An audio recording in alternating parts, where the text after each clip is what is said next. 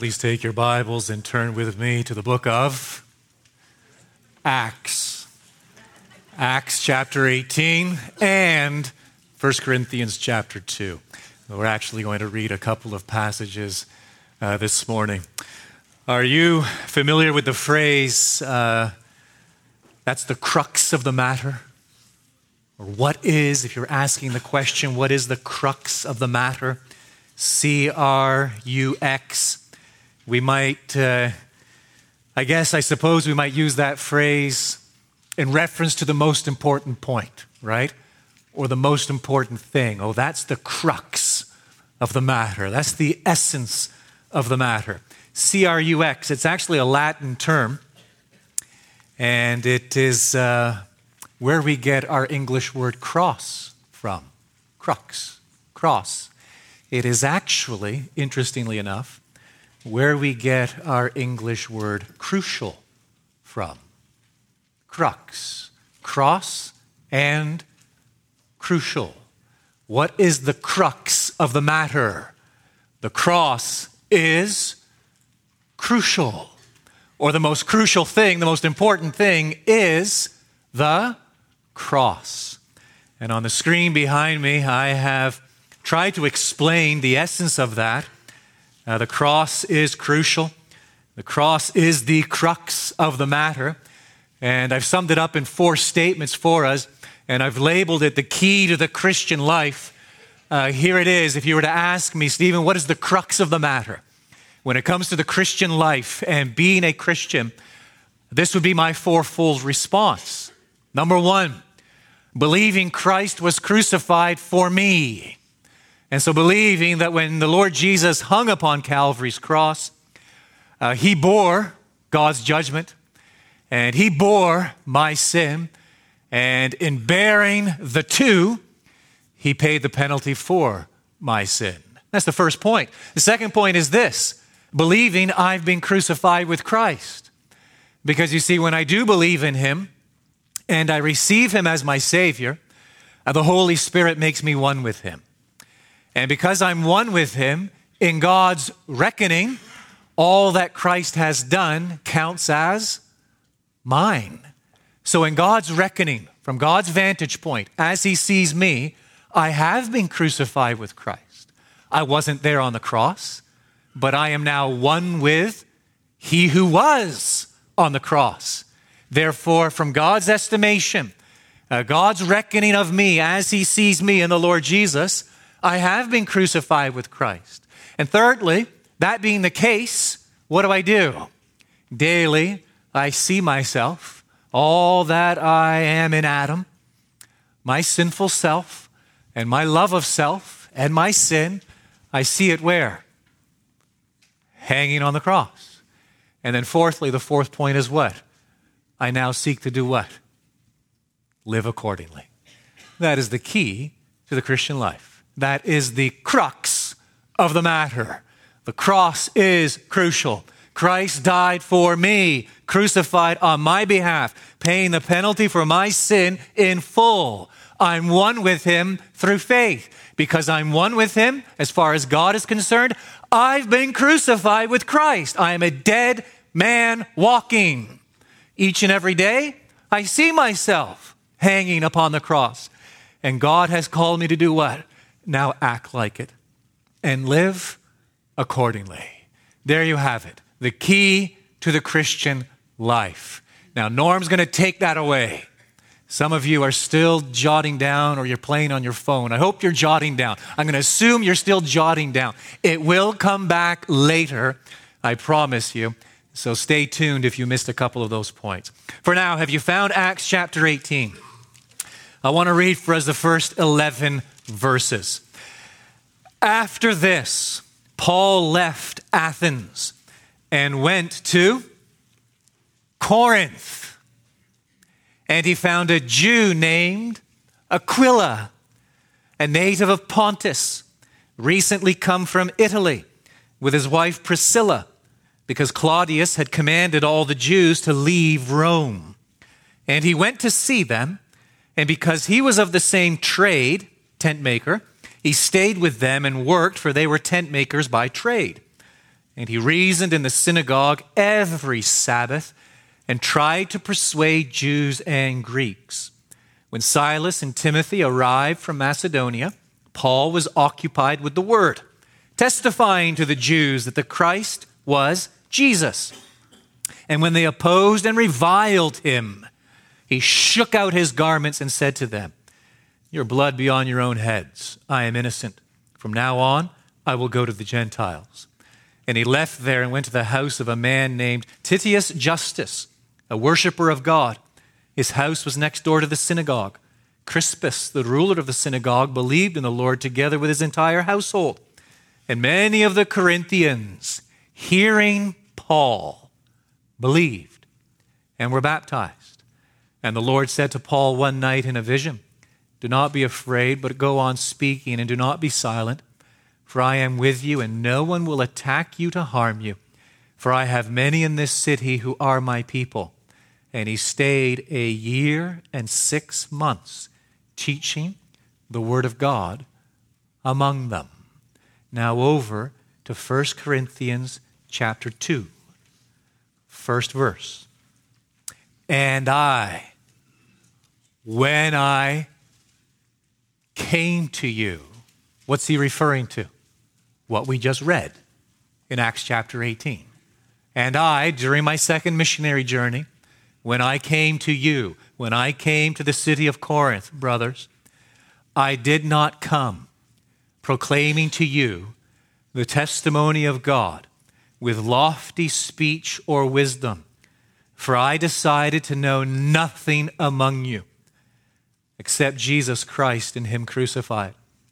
And I was with you in weakness and in fear and much trembling. And my speech and my message were not in plausible words of wisdom, but in demonstration of the Spirit and of power, that your faith might not rest in the wisdom of men, but in the power of God." I want you to notice quickly 3 things concerning Paul's preaching. Number 1, notice with me his Christ-exalting message. Verse 2, "For I decided to know nothing among you except Jesus Christ and him crucified." Paul's message is not about political activism. It's not. Paul's message is not about cultural or societal renewal. It's not. His message is not about psychological wholeness. His message, there it is, he himself identifies it again in verse 2. It is simply this: Jesus Christ and him crucified. This does not mean that all he ever spoke about or preached about was the cross. No, it means this: that the cross was always central to his preaching. Still in 1 Corinthians, just over a few pages, chapter 15. Look with me at the first few verses. Chapter 15, Paul writes, "Now I remind you, brothers, of the gospel I preached to you, which you received, in which you stand, and by which you are being saved, if you hold fast to the word I preached to you, unless you believed in vain. For I delivered to you as of first importance what I also received, that Christ died for our sins in accordance with the Scriptures, that he was buried, that he was raised on the 3rd day in accordance with the Scriptures." Why is the cross so important to Paul? Why is it Paul would make this declaration? Return with me to chapter 2, verse 2. "I decided to know nothing among you except Jesus Christ and him crucified." The answer is simple: there is no salvation without the cross. It is an absolute impossibility. We need to remind ourselves of that. We need to be very, very clear on this when, as Christians, we engage unbelievers. As we speak with them, we will soon discover that many people view their relationship, and I'm speaking of unbelievers, they view their relationship with God in positive terms. I love God, I guess. I've always loved God. I get warm, fuzzy feelings whenever I think about God, and I'm pretty sure he gets warm, fuzzy feelings whenever he thinks about me. For most people, they think of the relationship of God with God in positive terms. Many may not think of their relationship with God in positive terms, but they certainly think of the relationship with God in neutral terms. Well, I don't really lean this way or that way. I'm sort of non-committal. I'm somewhat indifferent, but I'm ultimately convinced that it doesn't really matter, and God isn't concerned either way. So positive terms or neutral terms. I have never met anyone, an unbeliever, who thinks of their relationship with God in negative terms. Not one. Everybody thinks in terms of positive terms or neutral terms. But the unbeliever who actually thinks of his relationship or her relationship with God in negative terms, and yet what's the reality? That's how the Bible depicts their relationship with God, in very negative terms. Now, Paul makes this clear, for example, in Colossians chapter 1.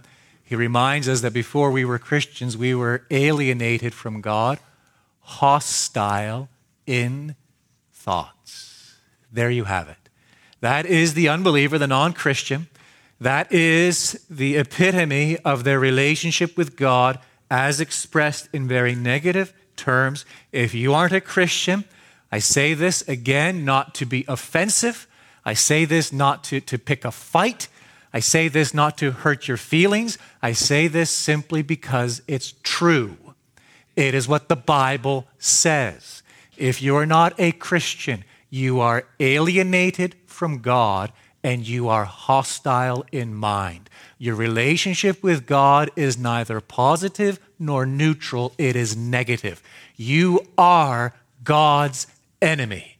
That is what the Word of God declares. You do not have a relationship with Him. However, you might imagine you have a relationship with Him. There is no relationship. There is nothing but this gulf or chasm between you and Him. Complete estrangement and alienation.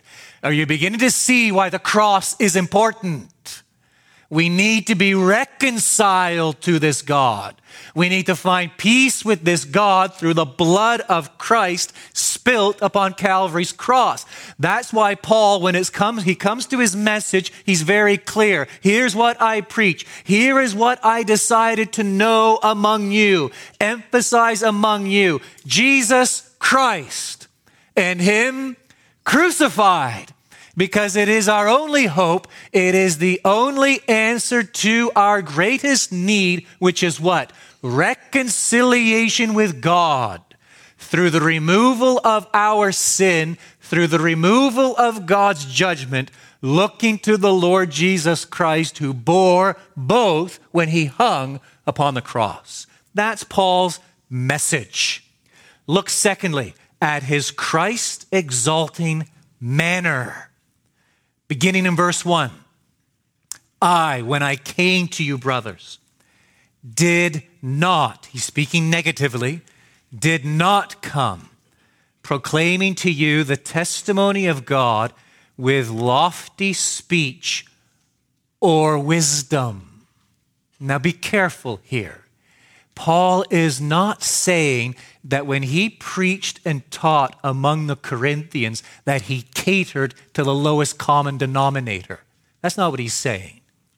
Nor is he saying or insinuating or implying that when he preached, he dumbed down his message. That isn't what he means. Nor is he claiming for one moment that when I came, I didn't come with lofty speech or wisdom, meaning simply this, that I reveled in ignorance. That's not his point. When he says these words, I did not come proclaiming, preaching with lofty speech or wisdom, he simply means that he did not trust in rhetorical devices. He did not trust in his eloquence. He did not trust in his demonstration of human wisdom. He did not trust in his own wittiness, his own intelligence or abilities or capabilities. No, Paul knows, he knows it too well, that these things might draw people to the speaker, but they will never draw people to Christ. And so look now at verse 3, the positive. He stated it negatively in verse 1. So how did he preach or proclaim Christ? Verse 3, and I was with you in weakness and in fear and much trembling. We can understand the fear and trembling in light of what we read back in Acts chapter 18. Do you recall? There he is on his second missionary journey. He's entered the city of Corinth. He is reasoning in the synagogues, right? He, undoubtedly in the marketplace, homes, wherever he can gather an audience. And he is opening up the scriptures, and he is demonstrating, he is arguing that Jesus is the Christ, the promised one. And he is proclaiming salvation in the Lord Jesus Christ. The city erupts. The antagonism and the hostility palpable. And Paul is gripped with fear. At times I think we think of Paul as superhuman, right? This Superman, this individual. Paul is so afraid. You go back and you read in Acts chapter 18. What does God have to do? He speaks to him in a vision. And he assures him of what? No harm will come to you in this city. Was Paul thinking of running? I'm inclined to think he was. I'm out of here, this place, shaking off the dust from my robes. I'm moving on as quickly as I can. I can't put up with another beating. Can't put up with another scourging. Don't want people chucking rocks at me. I'm out of here. And God speaks to him through a vision to calm his fear and trembling. Paul, no, you stay put. I promise you, no harm will come to you in this place. And he stays put for 18 months. And so we can understand part of that phrase back in 1 Corinthians chapter 2, verse 3, that when I was with you, I was preaching in fear and much trembling. But what sense are we to make of that first term? In weakness. I came to you in weakness. I think Paul himself sheds light on this in his second letter to the Corinthians. Chapter 10, verse 10. Where he makes this commentary regarding himself, his bodily presence is weak, and his speech of no account. He's a weak man. His bodily presence, he wouldn't catch your eye walking by him on the street, right? His speech, painfully dull, perhaps. We don't know exactly what he means there, but certainly not like the sophists and the philosophers of his day and all of those gifted in rhetoric and all the complexities of language who were able to hold an audience spellbound without ever really saying anything of any content, simply the form itself drawing an audience to themselves. That's not Paul. And he came to them in weakness. And in so doing, the manner of his preaching was Christ exalting. I'll never forget this. Paul was not a charismatic, nor was he an inspirational individual. Paul isn't very engaging or compelling. Paul isn't very witty or trendy. You read his sermons, and we soon discover that Paul doesn't seem to be in touch with the latest newspaper headlines. He seems to be sorely misinformed when it comes to the latest fads and philosophies. He is completely ignorant when it comes to the latest cultural trends or the latest world events, everything that captures man's thoughts. There is nothing about Paul that is particularly attractive. And you know what? It's just the way Paul wants it. Just the way he wants it. His desire is to get out of the way so that people see Christ. That is the manner of his preaching. Thirdly, the motive of his preaching. It too is Christ exalting. So we have a Christ exalting message in verse 2. We have a Christ exalting manner from what we've derived from verses 1 and 3. And now a Christ exalting motive. Verse 4. And my speech and my message were not in plausible words of wisdom, but in demonstration of the Spirit and of power. That, here's the purpose clause. So here's his motive. Here's the reason why his presence was so unimpressive and his speech and his preaching in weakness. Here's why. So that your faith might not rest in the wisdom of men, but in the power of God. So that the object of their faith would be fixed precisely where it should be fixed. There is nothing about Paul that can account for the conversion of these individuals in Corinth. There is nothing in Paul that accounts for that church that blossomed and grew during those 18 months of ministry. He preaches in weakness and fear and trembling, and the Corinthian believers did not receive Christ because Paul persuaded them, but because God enabled them. And therefore, the purpose clause in verse 5, their faith does not rest in the wisdom of men, but in the power of God. Wit and humor will attract people. Zeal and passion will attract people. Cultural and political engagement, well, it'll pack out the house, won't it? Charisma will attract people. Gifts of rhetoric will attract people. Paul doesn't possess any of these things. The only way to account for the Corinthian believers is to look beyond Paul to God. It's a Christ-exalting message, a Christ-exalting manner, and a Christ-exalting motive. Now the question is this: what purpose does this serve? So what?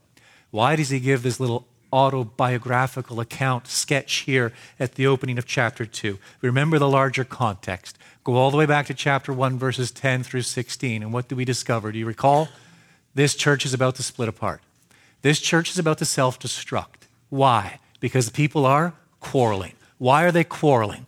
Because they've adopted worldly wisdom, and they've adopted the values of their age, and they are prostrating themselves before this idol which dominates the culture, whereby people seek status, seek influence, and the believers in the church at Corinth have even turned their church leaders into a means to an end by identifying by this one, somehow seeking popularity and notoriety. And so Paul embarks on this lengthy section. It goes all the way through to the end of chapter 4, in which he is seeking to remind them of who they are and of the fact that they have lost sight of their identity in Christ. And in this particular section, he is reminding them that they have lost sight of Paul himself and of what Paul himself preached, of what Paul himself wanted, which is what? Verse 2, I decided to know nothing among you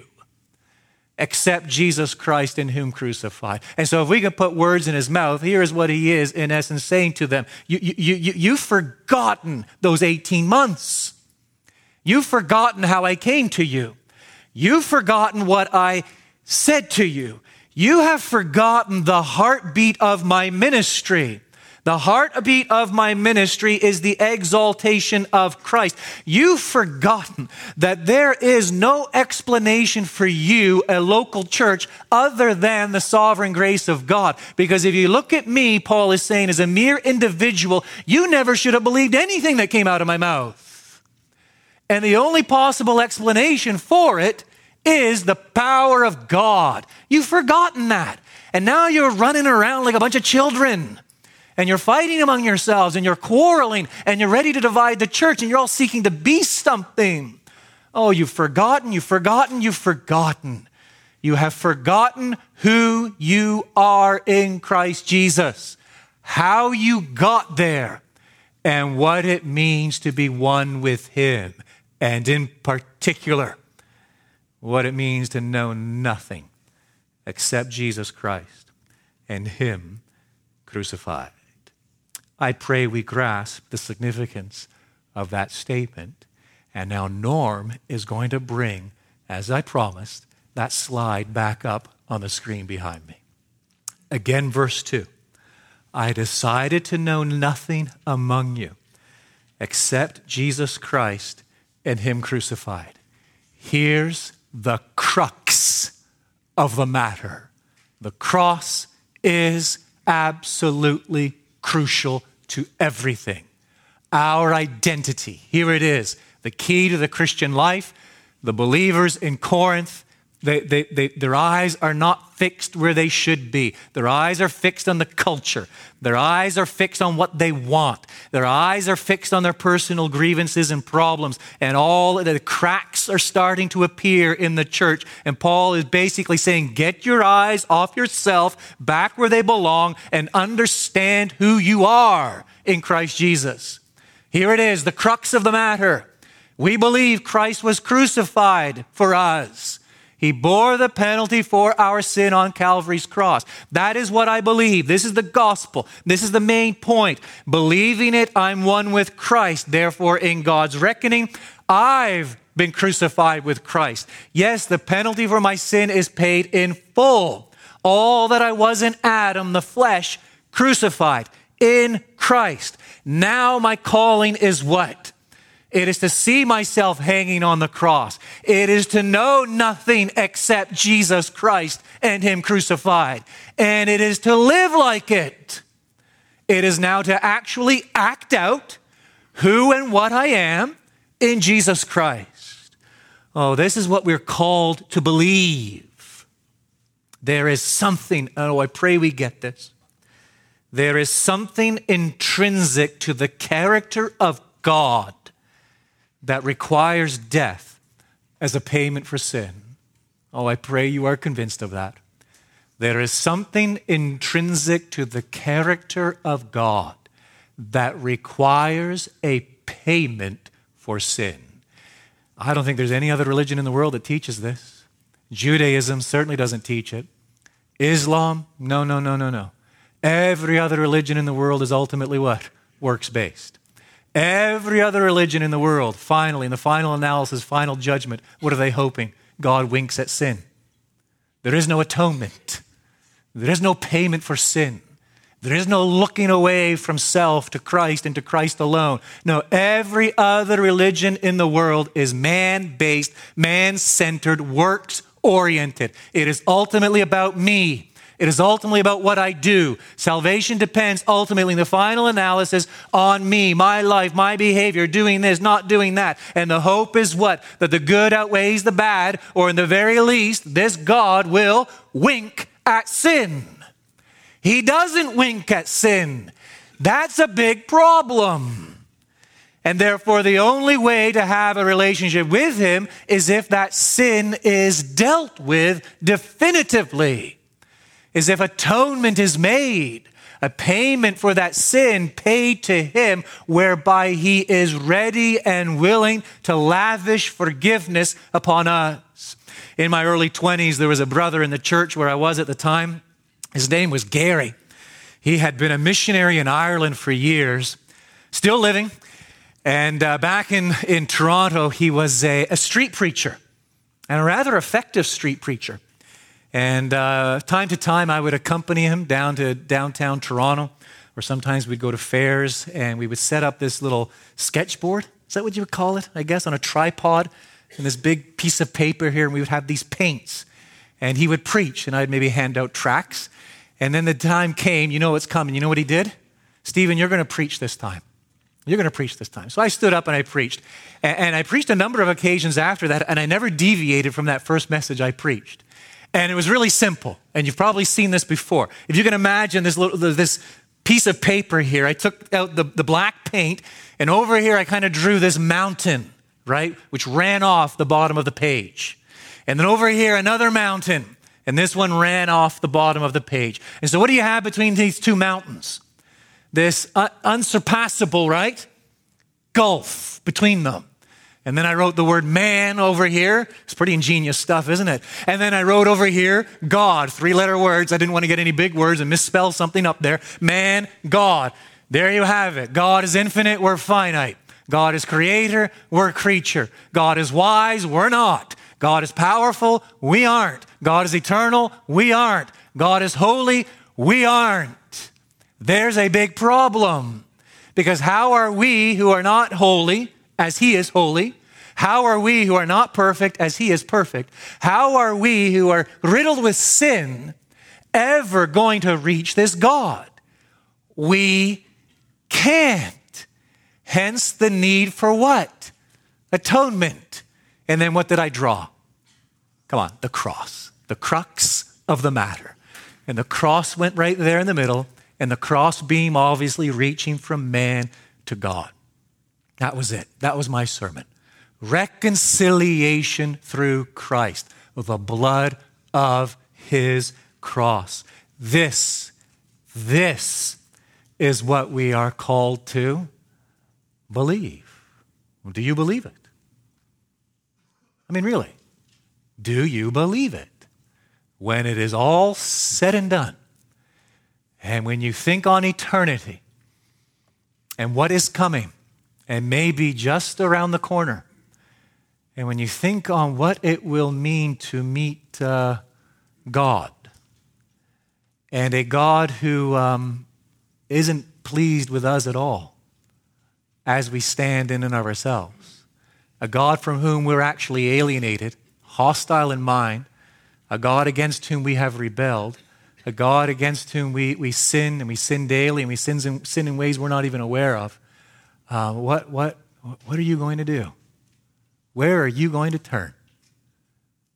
Well, I did this. I did that. I wasn't like him. I wasn't like her. Friend, you only make up the words out of your mouth as your whole life plays there before your eyes, and your absolute rebellion against the living God put on display under a magnifying glass. My friend, at that moment, you want to be able to do what? Say what? I'm with him. Exactly. I wasn't going to say that, but that's just as good.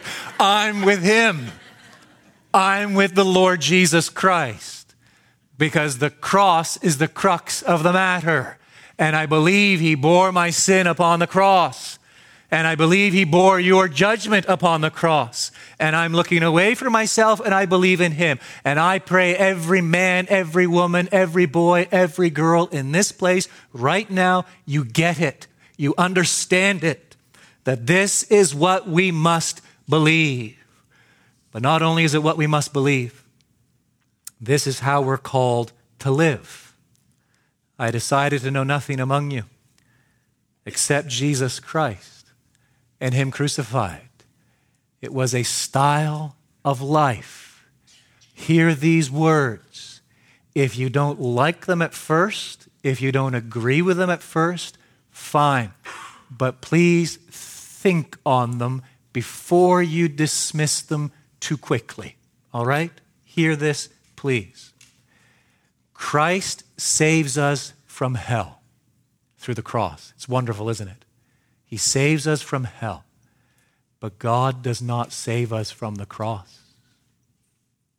Far too many of us think he does. He doesn't.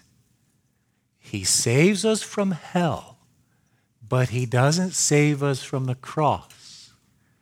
As a matter of fact, Jesus Christ himself makes it plain. If anyone would come after me, let him deny himself and take up his cross daily and follow me.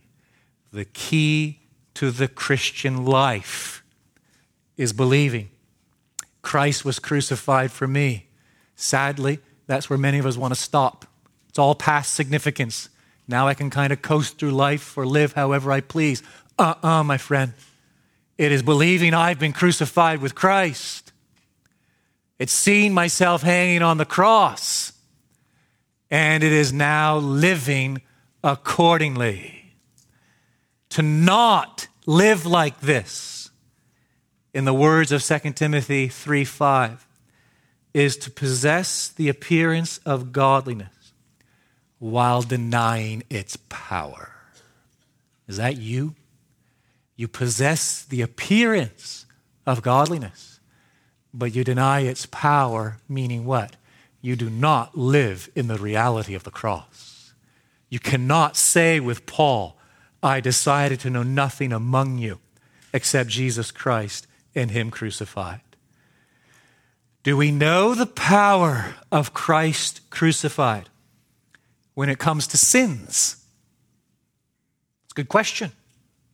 Our envy, anger, bitterness, lust, impatience, prejudice, greed. What about our unguarded words and unfiltered thoughts? We must see all of these things pinned to the cross and reckoned ourselves daily dead to them. Do we know the power of Christ crucified when it comes to our desires, our self-love? I want to be in control. I want to be uppermost. I want my own way. I want to be esteemed. And do we see all of these things breathing their last upon Calvary's cross, whereby we reckon ourselves dead to them in Christ? Therefore, whenever we must choose between them and Christ, we choose Christ. Do we know the power of Christ crucified when it comes to our comforts? Nothing morally wrong with comfort, don't misunderstand me. But do we love it? The love of ease, the love of a hassle-free life, the love of food and sleep, the love of peace and quiet. As one preacher puts it, I don't want opposition, I want approval. I don't want shame, I want honor. I don't want suffering. I want comfort. I don't want to die. I want to be safe, to be secure, and to stay alive. We already died, my friends. We died with Christ. And the life we now live, we live by faith in Christ, the one who loved us and gave Himself up for us. Do we know the power of Christ crucified when it comes to offenses? You offend me. Maybe I offend you. Hard to imagine, but it's possible. Do we know the power of Christ crucified and how we respond when people disagree with us, mistreat us, when people are selfish, unfair, abrupt, and insensitive? Do we take offense? Do we get snarky and sarcastic? Do we get testy and tenacious? One more. Do we get crusty and combative? Or do we understand the crux of the matter? I believe Christ was crucified for me. I am now one with Him. I've been crucified with Christ. I see myself, all that I am in Adam, and my self-love and all those idols nailed to the cross. And now I'm going to live accordingly. And this is going to be evident and seen and plain in my response when things don't go my own way. Do we know the power of Christ crucified when it comes to our relationships with our spouse, our children, our brothers and sisters in the Lord? Are these marked by bitterness, anger, sarcasm, plain old nastiness? Oh no, to know Christ and Him crucified is to heed Paul's admonition, do nothing from selfish ambition or conceit, but in humility, count others more significant than yourselves. Let each of you look not only to his own interests, but also to the interests of others. One more. Do we know the power of Christ crucified when it comes to troubles? Troubles. The loss of health, the loss of friends, the loss of family, the loss of life. Let's stick with Paul. Listen to his words out of Philippians chapter 3. For Christ's sake, I have suffered the loss of all things and count them as rubbish, in order that I may gain Christ and be found in him, that I may know him and the power of his resurrection, and may share his sufferings, becoming like him in his death, to know Christ and him crucified, to become like him in his death, dead to ourselves, dead to all we are in Adam, dead, again, I say it, to that great idol known as self-love, and to know Christ and his far surpassing worth. We know the well-known hymn, right? When I survey the wondrous cross. I've been singing that as long as I can remember. And this past week, I was thinking of one of the lines out of it and felt a little embarrassed as I reminded myself of this line and how many times I have sung it over the years. Here it is, you know it. Forbid it, Lord, that I should boast, save in the death of Christ my God. All the vain things that charm me most, I sacrifice them to his blood. Really? Really? What is he saying? I think he is echoing precisely what Paul makes abundantly clear in our text. I decided to know nothing among you except Jesus Christ and him crucified. It is what we are called to believe, and it is how we are called to live. Our Father in heaven above, give us wisdom, we pray, for these things. Who among us, in their own strength, can consider and apply what we have just pondered together? We acknowledge our complete dependence upon you, your grace, the working of your Spirit by your word in us. And so we pray that you would work powerfully and effectually this day, that you would give us eyes to see and to understand Christ crucified and the claim you have on our lives. For unbelievers in our midst, we pray that you would awaken them this day. Show them their sin, show them who they really are in your sight, and convince them of the wonders of your love and mercy and grace for all who come to you through your Son, the Lord Jesus. These things we seek for his glory and ask in his name. Amen.